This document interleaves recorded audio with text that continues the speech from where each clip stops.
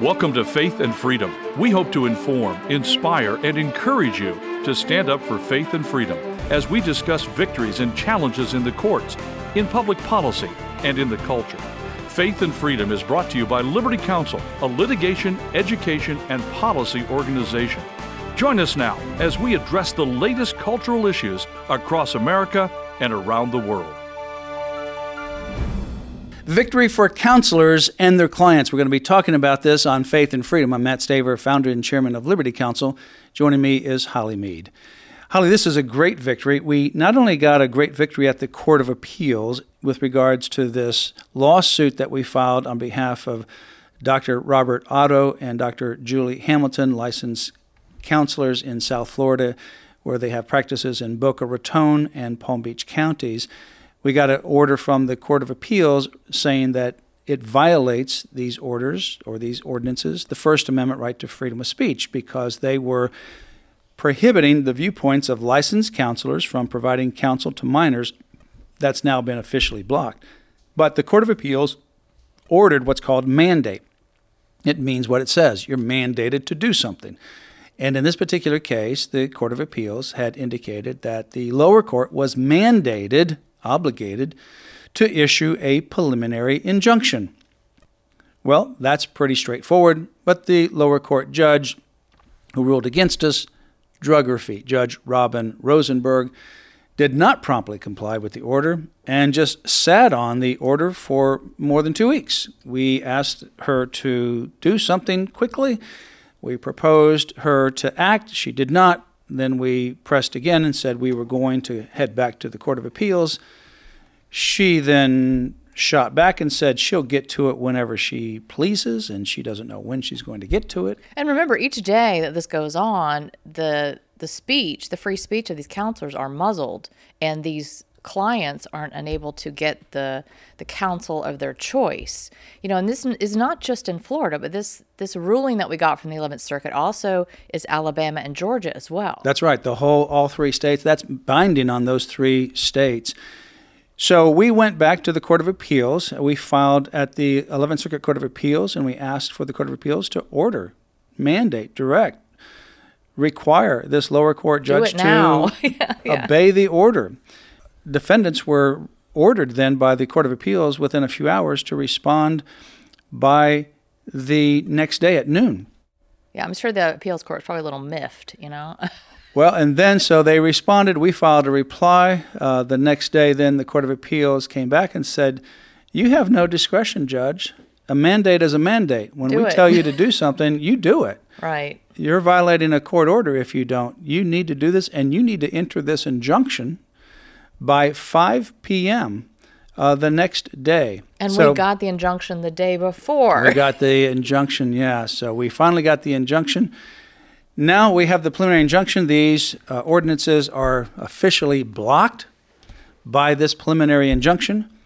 We are now pursuing attorney's fees and cost and damages against the county and the city because for a number of years they have prevented these counselors from engaging in counsel with their clients. And again, I think it's important to unpack this.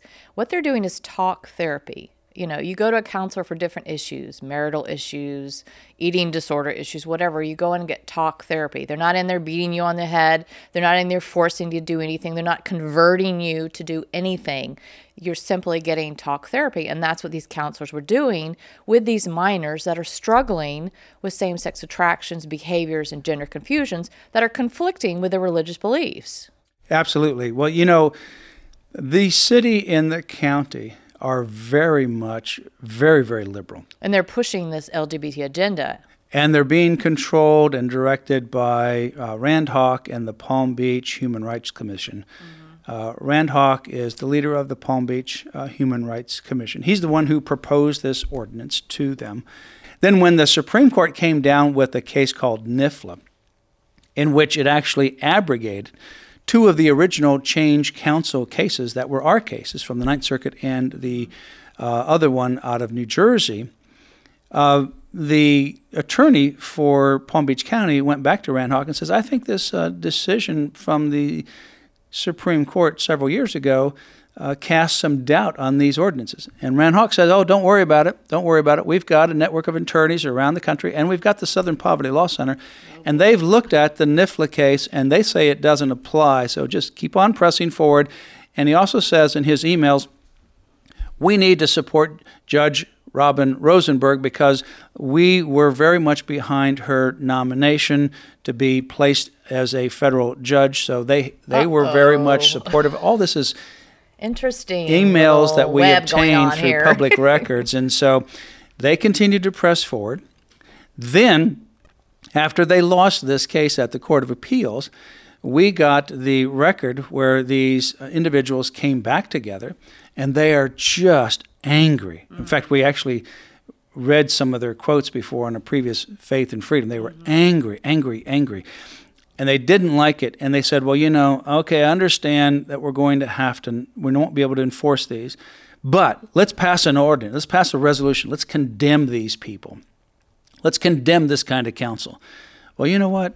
They're just going to rack up more and more damages. This is a very hostile snake pit, and we won't tolerate it. And they have to abide by the rule of law, and they're not going to get away with it. So we won this case. It's a first of its kind in the nation to strike down one of these change counsel cases. I wished that they would ask the U.S. Supreme Court to take the case. They are afraid to do so. I want to get this case or one of these cases back up to the U.S. Supreme Court, strike them down across the country. I think we'll have great success. We've actually paved the groundwork to do that. But they're chicken at this point in time, and they're not going to ask the Supreme Court to review the case. But, bottom line, Matt, this is about the lives of these children. They try to push this LGBT agenda and push it on them, and pushing them toward hormones and pushing them toward surgery, and then eventually pushing them toward many of them taking their lives. But they twist the narrative and make it sound like if they don't do the hormone therapy and they don't do the surgery, then they will commit suicide. But it's the opposite. Absolutely the opposite. It's the lives of these children that are at stake. This is absolute deceptive lies by Palm Beach County and also Boca Raton and those people that are pushing this on them. These individuals are perpetrating a lie. They, first of all, call it reparative therapy. And even their attorneys, they've gotten chastised by the court to say, don't use that term because there is no such a term. It's a political pejorative term. Or conversion therapy. Or there conversion is no such thing. therapy. It's a political term. And the Court of Appeals said it's just talk therapy. All they do is talk. They're not like snapping rubber bands on your head or putting electrodes to your skull, or doing other kinds of, Chinese water torture treatment to you or waterboarding. That's the kind of image that they're trying to conjure up. Well, you come in there and they're going to torture you and they're going to force you and it's going to be a horrible experience. You know what? You just come into a counselor, you and the counselor, and you talk. That's it. And, we've met so many people that have struggled with these same attraction, with this same behavior. And through Christ, they have walked away from that and they have a new life. And they can testify to that. And they don't want these people to even know about possible freedom. Right. They want to keep them chained. They want to tell them when they come in and they're struggling. And these are people who have unwanted, and I emphasize the word unwanted. They don't want to do this. They're struggling. They want to have something change in their life. And when they come in, what these ordinances want these counselors to be forced to do is say, well, you know what? You can't change. There is no possibility of change. It's just who you are. What you need to change is not your attractions, your behavior, or your confusion. What you need to change is your moral and religious beliefs. Right. Jettison those and everything will be okay.